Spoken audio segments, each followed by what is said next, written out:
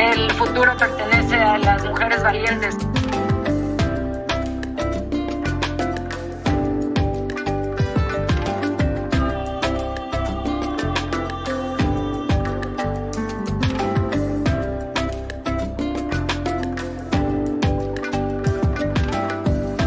Hello. Welcome to another edition of the Our Football Podcast, episode 104. Welcome back, everybody. It's been a while, but it's a special edition of the Our Football Podcast. We'll get into it in a second. But of course, as always, is my counterpart, Adriana Terrazas. Adriana, how are you today? Hey, Amy, I'm doing great. I'm laughing a bit because we have some tech issues, but I'm doing okay. How are you? I'm doing good. I can't believe that CONCACAF is right around the corner. It's getting hot over here in LA, but I'm sure Monterrey is going to be even hotter. So mentally prepared. It is. There's like a severe drought. I was actually wondering if it's going to impact like some of the clubs or the teams once they get there, because there's like a really huge drought in Monterrey right now. I think the dam is like down to 5%, and people have to go out on the streets and wait for water pipes to come in and stuff like that. So it's bad, but hopefully it won't impact the teams. But it's definitely something you should keep an eye out for. A little bit, but it won't impact our super cool podcast today. If you didn't already see from the title or our graphics or how we shared this is a crossover pod. So we're super, super excited to be welcoming the Shea Butter FC co-host, Sky and Sills. I mean, this is going to be so much fun. We haven't really done anything like this before, but yeah, Sky, Sills, how are you guys today? We're good. Doing well. Doing great. So We're super excited. Obviously, like I just mentioned, CONCACAF is going to be starting next week. And you know what? We just kind of wanted to start building that community. After all, this is our football podcast. This is for everybody. This is our football and all the people in the community that are going to be involved. Adriana and I will be traveling for the group stage matches. So we'll see each other and we'll have some content for you guys there. But we kind of wanted to start kicking off, building the community, building up the content. Women's soccer is so fun, and it also has its things, and we're going to get into that today. But to start things off, Sky, Sills, whichever one of you guys wants to go first, tell our listeners a little bit about Shea Butter FC. It's such a cool podcast for me to listen to, because just like Adriana and I created the Our Football Podcast, we were like, somebody's not doing what we want to do. Somebody is not telling the stories or talking about the things that we feel are relevant to talk about. So kind of tell us how, Shea Butter FC kind of formed and what's it about for our listeners. Ew. Sky, I'll let you go. For real, I got to start it. So long ago, I'm far away. I'm just playing. Like a couple years ago, basically me and Sills ended up connecting because of a certain national team's awards being a hot mess, and it was the pandemic, so we ended up crossing paths on Twitter. And so we would talk about soccer all the time online, and I guess via text message and phone calls. And then eventually Grego from For the Culture had hopped in our conversations on Twitter, eventually hopped in our DMs and was like, do y'all know each other? Y'all should do a podcast. What's funny is when we first met, we had said, we didn't see ourselves out there. And so that, we should do a podcast, but we had no idea what the hell that looked like. And so we would just talk soccer all the time. But after Grego from For the Culture United saw us, he was like, hey, we'll help y'all do it. Y'all should do it. And then it eventually became Shea Butter FC. That was podcast. Then now is a brand. Yeah, we have a brand now. That's still a little daunting to say. But yeah, we didn't see, like Sky said, we didn't see ourselves. We didn't see the focus on Black players in women's soccer and their stories being told and how they were analyzed, the culture that comes with being Black, particularly Black Americans, but the whole diaspora. We saw a need, and so if nobody else is going to do it, we figured it was a pandemic, why not? And we celebrated our 1-year anniversary in April 4th. Anniversary. Birthday. So just going strong and really want to just bring culture, our culture and other cultures as well, to the game that we know gets severely overlooked in this country. So that's really what we're here for, players, but also fans, staff, coaches, front offices, everybody. So just really, we think the sport is for everyone. And so we want to make that as true as possible. Yep. I always find that so interesting because I had the same feeling. Like, Adriana and I also were kind of compelled to create the Our Football Pod. I've worked with FootMex Nation, for those of you listening, for a while, right? That does Mexican soccer in English. And it always has been primarily focused on men. And I remember my colleague, Wiso Vasquez, was like, you know what, I think the league was, 2018, so it was like a year-ish into the season for the Liga, the beginnings of Liga MX Femenil, and he was like, you should do a podcast for women. And I felt a little hesitant on my end because I was like, I don't want to be typecasted, but at the same time, like you guys are mentioning, right, like nobody else is doing it, so why don't we give that area, because there are a lot of like multilingual, Mexican Americans that speak English, and maybe they want to consume this. But I always find it interesting because there's that hesitation, right? Like you guys are saying, like should we do this? And like there's like 1,000 other podcasts, right? Of like people that, I mean, for better or worse, sometimes don't know what they're talking about, and you're just like, if they can do it, why can't we do it? Yeah, absolutely. And it's funny because I think Amy and I only actually met, what was it, like 2 years later, Amy? I think. Yeah, it was at a MLS game. We just met in person this year, so it's fine. Yeah. Yeah. No, we did. We went late. Wait, hold on, pause. We met like late. Yes, like late 2021. Well, we met. You're right. In the summer, we for met the in Seattle. Doubleheader. You're right. Yeah, we met it. That's when we met. So we was doing podcasts and hadn't even met each other. So it's same thing. This day, yeah, it's just a podcast thing. Yeah, it is. Pandemic, just internet thing. Yeah, pandemic definitely. My favorite joke, and we're gonna kind of digress, and it's not really a joke because it's reality, is everybody being so surprised at how tall Andre is. I would like to meet him at some point to find out just how tall he is. Same. Oh yeah, he's like tall. Like you can tell he's tall. Like he's tall. I like the. I have not experienced the tallest pod, but yes, from photos they look fairly tall. Yeah, they look really tall. Because, Courtney saw too. Yeah. Andre it's not just Andre. Courtney a basketball player too. She does not. That's why she said the tallest podcast. So I think Courtney's actually she's gonna be at the Euros, huh? Or I don't know. No, I think she's doing both. Oh. I think she's doing both, she's gonna be very tired. I am very, very short, so this will be an interesting introduction to have. It's really funny because people don't realize just how short I am until they meet me. I thought you were like average. No. I am a just like my kids almost reach me at that point. Let's just say that's But guys, I mean, let's get right into it. I'm excited for all of you who are listening because we are definitely going to give this time to our guests, and the crossover pod will kind of be more where you guys will hear us talking about El Tri Femenil. But we wanted to give our listeners kind of the inside scoop from U.S. women's national team experts. I mean, but they've been doing this for a while, and it'll be a different approach to it. But guys, CONCACAF W officially starts in less than a week, kicks off Monday, July 4th.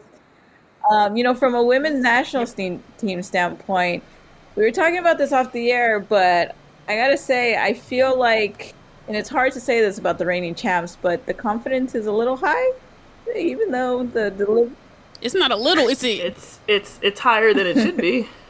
It's through the roof. It's like higher, and it's like, girl, what you doing? I just so there's a few things. One, like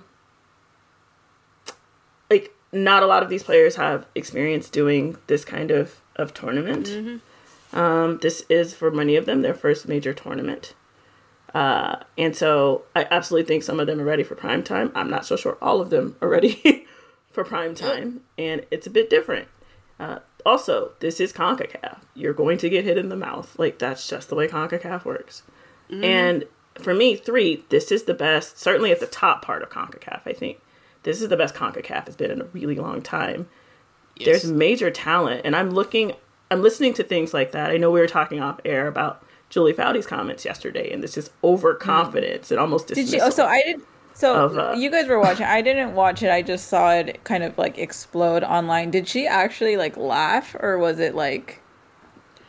I don't know if it's like a nervous laughter, because I do think that's a tick that she has. So I don't know if it was in conjunction. I did not watch the game in real time, and I'm very glad that I did not. I watched it in real time. Sky but did. I didn't hear her comment in real time. Okay. But the essence of what it was, I was like, yo, like, because from what I've seen with the U.S. Women's National Team over these last 2 games in particular, but even for the last 2 years under Vlatko Adinoski, it's like, from a roster standpoint, tactical standpoint, they aren't where they need to be. They weren't like that. They weren't where they need to be for the Olympics, and you could have blamed the pandemic. But in this case, it's concerning because roster construction makes no sense, but then also tactical implementation isn't lining up. And then what you're seeing on the field in the game. They played Colombia. They're not the highest ranked team, but they're not terrible either. And they played them for the 4th, 5th time, but they did not look good. The U.S. Women's National Team did not look good as a team. They looked exhausted. They looked disjointed. Mad spacing that's going to create problems in the midst of playing the top of CONCACAF next week. The best we looked was the second half again in the first game against Colombia, and a lot of that had to do both with him teaming up, I guess, doing double tens with Lavelle and Sanchez, and also who he took off that game. Yes. For Lavelle and Sanchez to have the space to be able to roam. But it's not so little things anymore, and things that I was like, we should have had this figured out by now. Like, you don't have a backup 6. Kristie Mewis is learning how to play the 6 going into CONCACAF qualifiers. What are we doing? What are we doing? So do you guys think it's more like being overconfident, or just lack of actually executing a better plan? I think there's a combination. I think there is that level of arrogance that keeps them from executing a better plan. Because I would also argue we pretty much only ever play a 4-3-3, right? At some point, that part. Our talent, that's not the best formation for the talent pool. Like, it's just, it's not. Right. And I feel like he should be capable of coaching it. Okay. So, caveat, Vlatko's a very good club coach, right? Like, he's won in the league. Granted, it was the beginning of the league, but that team was loaded. But he's coached a loaded team to championships. I think his best coaching job to date is still the semifinal against the Courage when he was the coach of the Reign. Like, they had no business getting to 120 minutes in that game, and they did it. And really put it to the eventual champs, who blew everybody else out. So I do think he has some coaching ability. I just haven't seen it at this level, and I wonder sometimes if the moment's too big, right? Like, if it's too much, the pressure of that job, right, to coach the best team in the world. And it doesn't think, and I don't think every decision's his decision either. I think the Federation has a lot of power on what players get picked and what players don't for things that have nothing to do for soccer. On the pitch anyway. So you guys think it's like trying to respect, or maybe even fear of moving around pieces that you just know you can't move around? It's just go with what you know works and avoid any problems with trying to move around players? Well, I actually also think it's some cockiness too, because you have such good players. And so for years we were able to get away with just throwing out any tactics, throwing out whatever players not playing in their best positions. We talking about Tobin Heath playing left back. You got all kind of craziness happening. Crystal Dunn plays as a left back, and that is not her best position. She's a whole midfielder. Yeah. So you got away doing that. You got away implementing terrible tactics and everything. Mm-hmm. But what we forget is the teams were not invested in. They didn't have the domestic leagues they have now. You didn't have players playing all over the place. It's like, it's an arrogance level where you're assuming you're playing the same CONCACAF of all, but not reality. And like, what's concerning to me is you see stuff on film where it's like, you give that same spacing to Mexico, Haiti, Jamaica, and the 3 teams you play, you're going to get cooked. Yeah. It's not going to, like, where Colombia struggled, you're going to get killed. It also feels like you kind of have to validate the decisions that you've made too for Vlatko now, because I know a huge part of the timeline, and I say this as a very novice U.S. Women's National Team person. I just follow, like you and like you guys and a few other prominent people that know the game.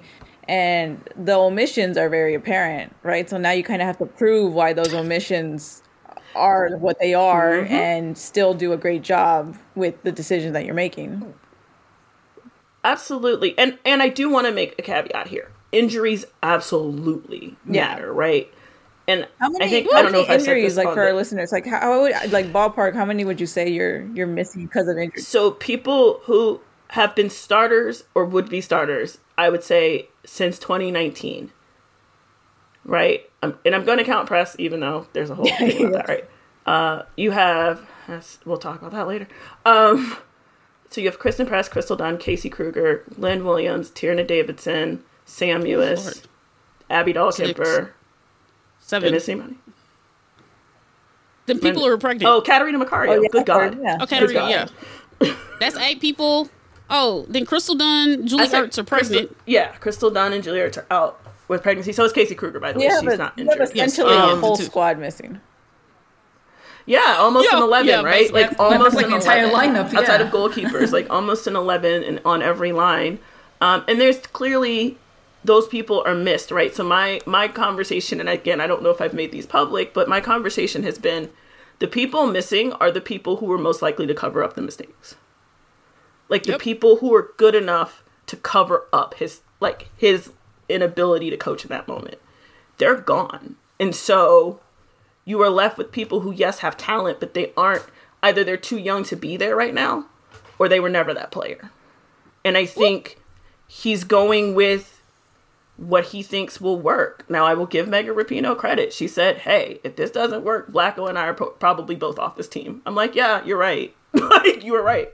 You were self-aware enough to know that. So I think he's taken a big swing because he doesn't know what else to do, and he's not willing to take a risk on young talent, even though, honestly, this would be the time to do it. I think we have good enough young talent to qualify anyway, which is the goal. The goal is to qualify, but it's also really tricky because unless you finish first, if you finish second or third, you have to play in to get that Olympic spot. And if the U.S. doesn't make the Olympics, that's a revenue loss. Like, that's political. That the Federation's going to be mad about that.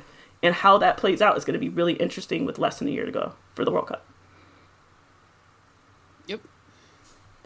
So we'll see. Like, I think we'll qualify. I don't know. I don't think we'll finish first. You really don't think they'll finish first? That gets nervy. I mean, no. So you think Mexico's going to get first, or who do you think's getting first? I don't think we'll win the tournament. Yeah. No, I think Canada or Mexico will beat us. Let's take. Oh, go ahead. I'm loving you guys right now so much for saying that Mexico will win the tournament. Well, it's because even within the year, I've seen how much Mexico has improved. And again, we can't stop Maria Sanchez and Diana Ordonez in the NWSL. Why the hell would those same defenders be able to do it on the national team? Well, yeah, bad part. Sorry. I won't curse too much. No. There's no like rule to. And also, I mean, we aren't changing formations that much, and you have players like Lindsey Horan, who isn't there. Like, you're gonna try to play her as a 6. That's not her ministry. She's been moving out of position. That's contributed to some of the issues. You're going to play. You got a 6 who will start, who's on 1.5 legs, and Andy Sullivan. You have a right back who is not completely healthy. Everybody's exhausted. And that's part of the issue we haven't talked about with the NWSL, all the bajillion games they played. Yeah. But then also, I mean, you're seeing things in these friendlies where normally this happens January.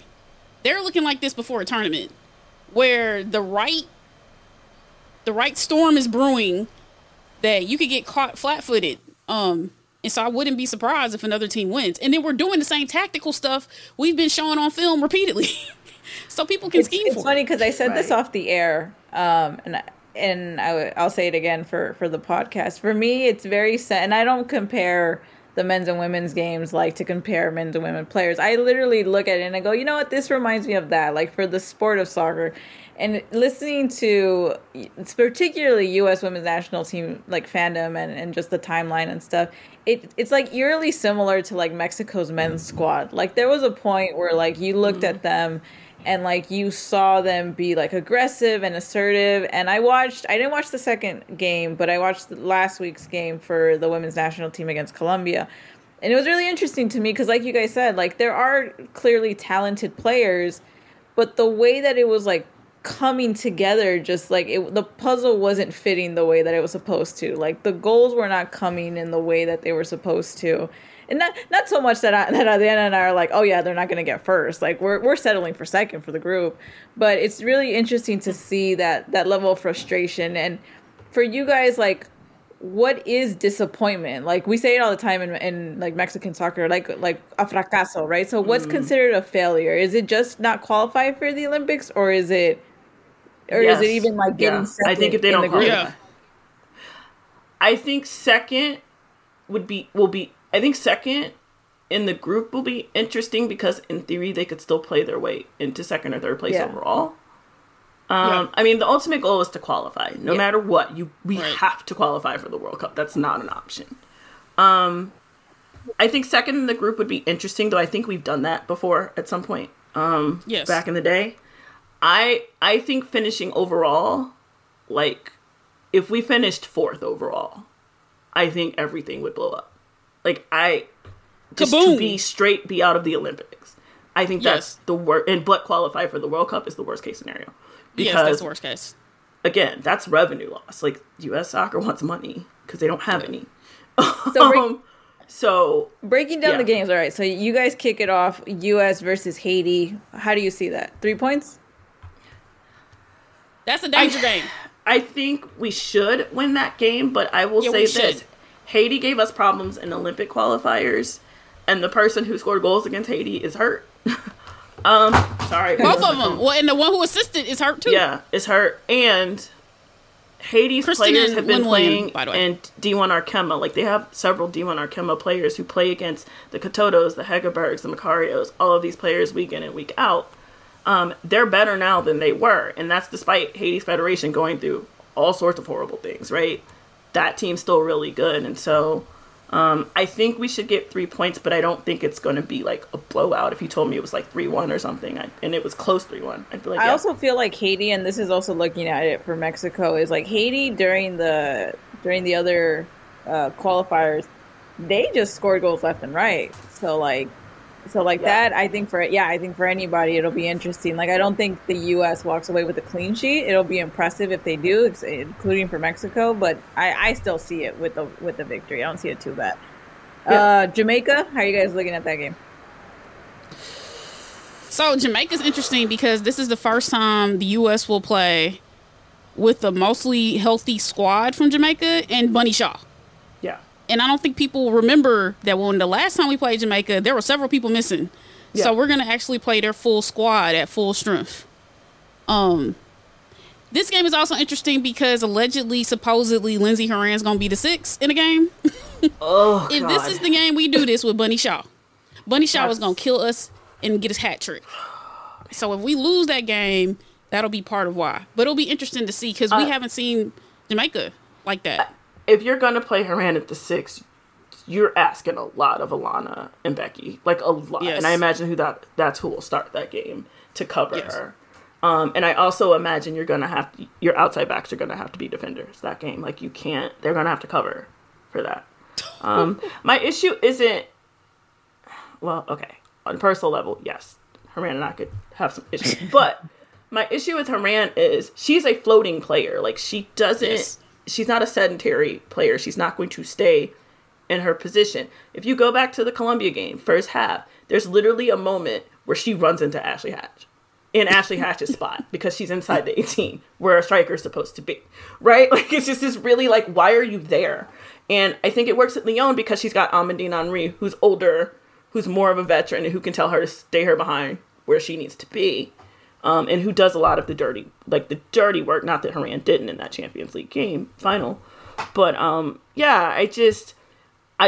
that front line scares me a little bit. And Bunny Shaw is one of the best goal scorers in the world. Like, I think that's gonna be a goal fest. And if we won, I could also see that being a draw. So 3 points. So 3 points against Haiti.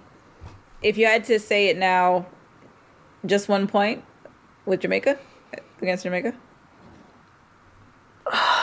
Yeah, I think that's the shocker. Yeah, that's a shocker. Yes. And I think we get really panicky. Yeah, we get panicky, and if we did lose, I wouldn't be surprised. Yeah. It depends on who they roll That's out. crazy though, because it's crazy because that means they will be looking for that World Cup ticket against Mexico. Yeah, and that's why I'm like, it gets real panicky. Yeah, that's when they freak out. It gets panicky. So, I think they'll find a way. I think it's going to be a lot of Sophia Rose and Ashley Sanchez go figure it out. Like, I really think that's going to be what this tournament is. Because I think he's bringing these vets, but, like, so far I haven't really seen what he says they're bringing, right? Like, I haven't seen the leadership, because, hey, we almost got the fighting yesterday. Or, like, the services in, or, like, your PK kickers are Rose and Lindsay, apparently. And I'm like, I thought that's why we bought Pino. Like, that she does better than anybody. Why wouldn't she take the PKs this tournament? So, yeah, his decision-making's odd to me. I don't think he's setting his talent up well. Right, that part. So then 4 points, best case scenario for you guys. So then like we're talking about, it all comes down to that US Mexico game on July 11th. You already talked about Maria by the way, I have to say I've posted it a few times for the banter. One of my highlights of US Mexico is definitely Maria Sanchez bodying whoever she does body when she's that's gonna happen again. It's gonna happen again. That's gonna happen. And now you have, like, the way you all have built this team in terms of having your league feed it, I think is the model. Like, I think, and I know there's a long way to go, but, like, I think it's a really good model, and you got the right coach. Yeah.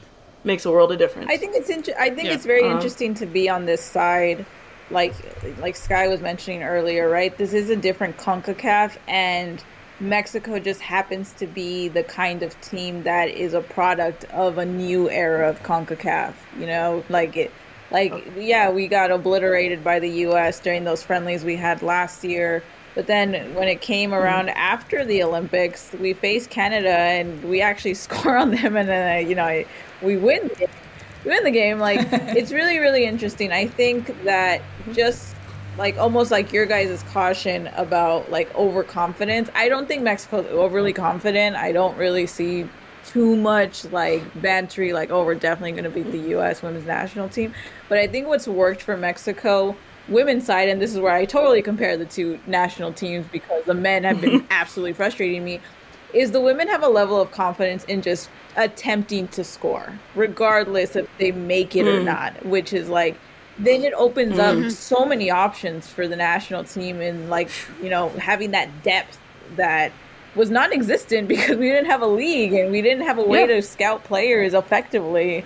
That is going to be really interesting to see. And it's really interesting that it's going to be the last game for both of these national teams because, it depends on how that momentum works, right? Like, if Mexico is just coming in and they've secured 6 points in the first two games, they'll feel confident enough to possibly, score a goal. Like, that's always my bar. My bar is very low against the U.S. women's national. I'm like, we can score a goal, we score two. Like, I am happy.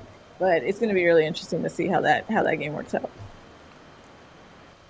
I'm just really hoping that whatever happens, like, score-wise on that game, something happens with the fans at the stadium, and that's really specific scenario, which is the Universitario. I mean, I just really hope it intimidates the U.S. at some point.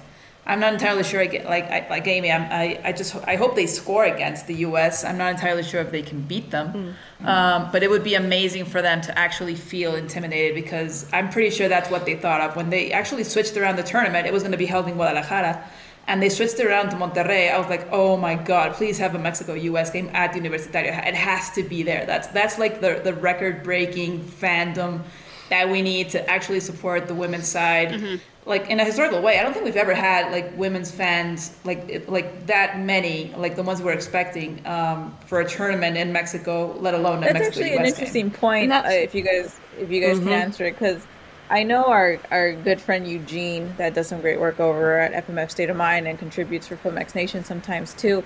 He actually did a tally, I don't have the exact numbers, of like how often the U.S. women's national team leaves the U.S. to play games.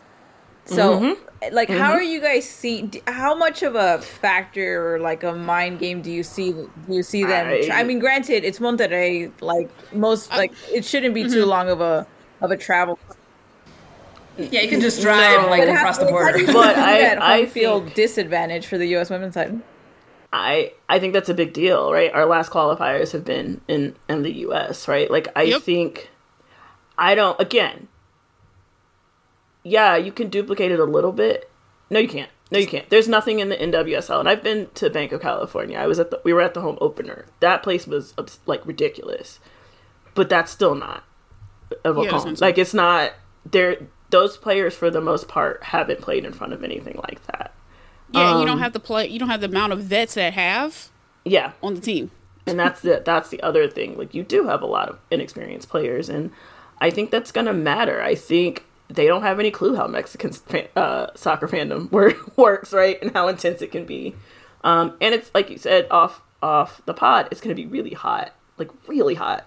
And there's altitude, elevation. And there's all of this. Yeah. Like, they're not used to that stuff. It's a hostile environment. It really is. And so, being inexperienced and having to play in that environment and knowing you've got to get results, you've got to at least get to the World Cup. And with the expectations, you've got to at least finish in a place where you can do the playoff for the Olympics. Like, that's the expectation.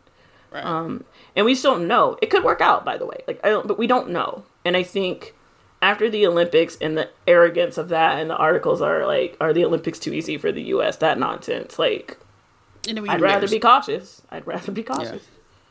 Yeah, and then also I would say for Mexico, for the last few years, for me, it's been when they reach the point of realizing, if you play like you do in league in the international level, you'll be fine. Yeah. So when the stars stop being too bright and it's seeming like that's happening, and the crest doesn't seem too heavy to carry, like when you believe in yourself, and particularly because you got players who played against a lot of these American players in NWSL, you realize you are ready.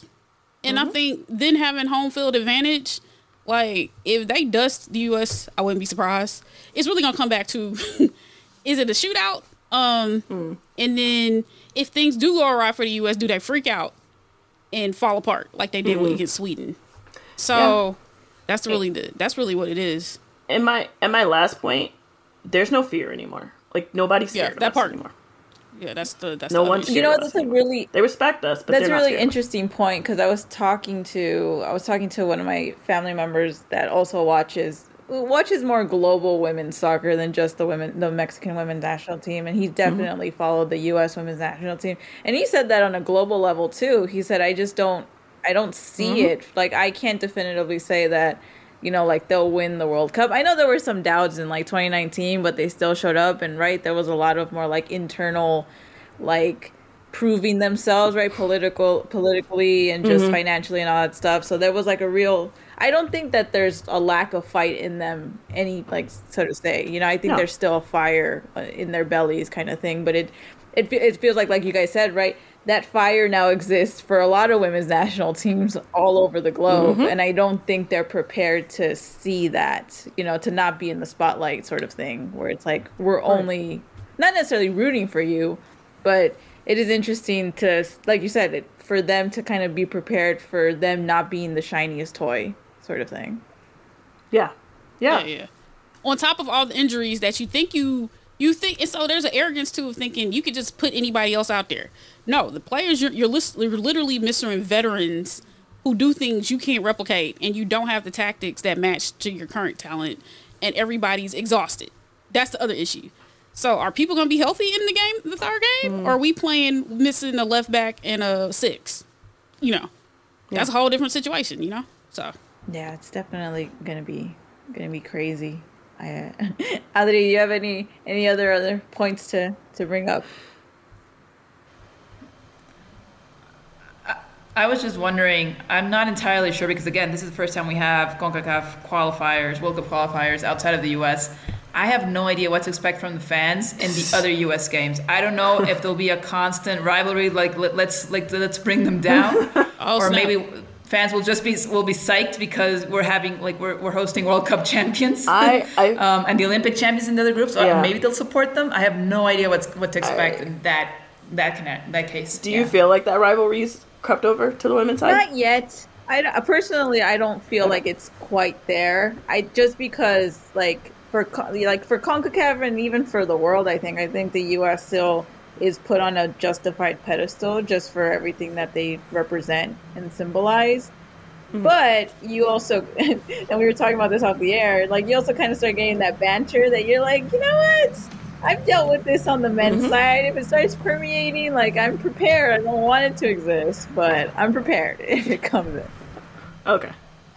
Yeah, and I think it'll increase. So what I would say, and I know we'll do predictions later, I don't necessarily know where you all will finish, but I feel like this is Mexico's coming out tournament. I feel like this is the, they're here tournament for you all. I would like to believe it's the dawn of a new era. I really do want to believe that with all my heart, but we gotta secure a ticket first, and then I'll start believing just a little bit. I'm a pessimist. I'm a pessimist.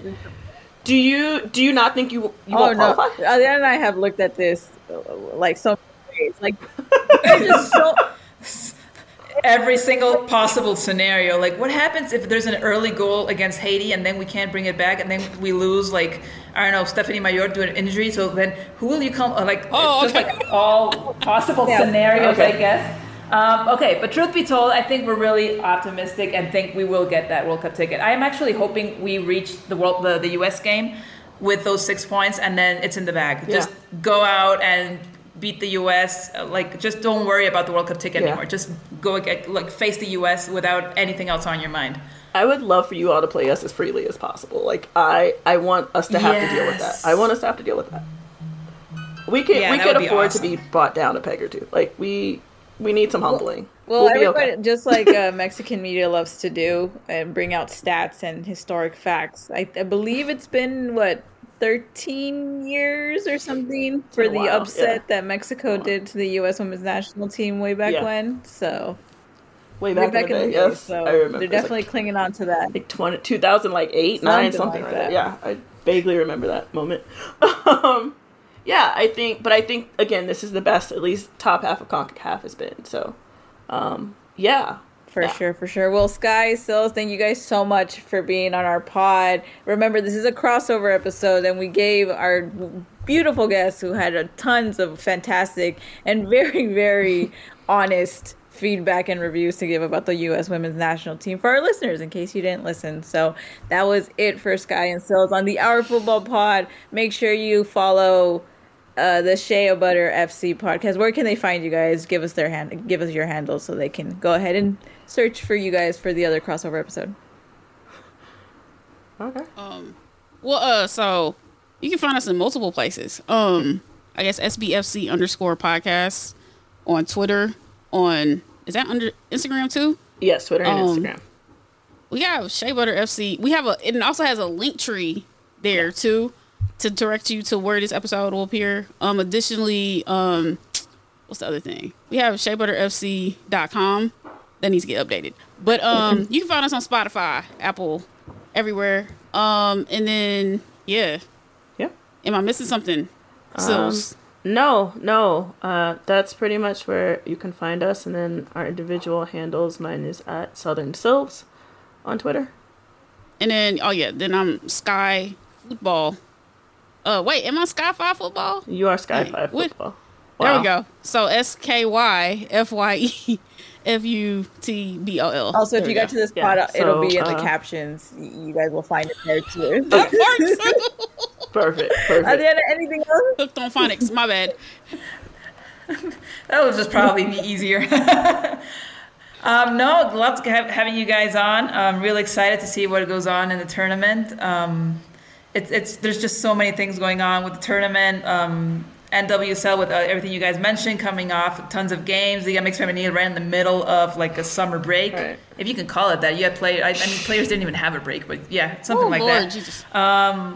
Yeah, so I don't know. I'm really excited to see what goes on during the tournament and just keep reaching out to you guys on social media and talking about everything we see on the field. All right. For sure. So keep up with the content. U.S. women's national team, 3 Femenil, all that good stuff. The NWSL, Liga MX Femenil. Follow the hashtags. You know what to do because at the end of the day, it is our football. All right, guys. Thank you so much. See you next time.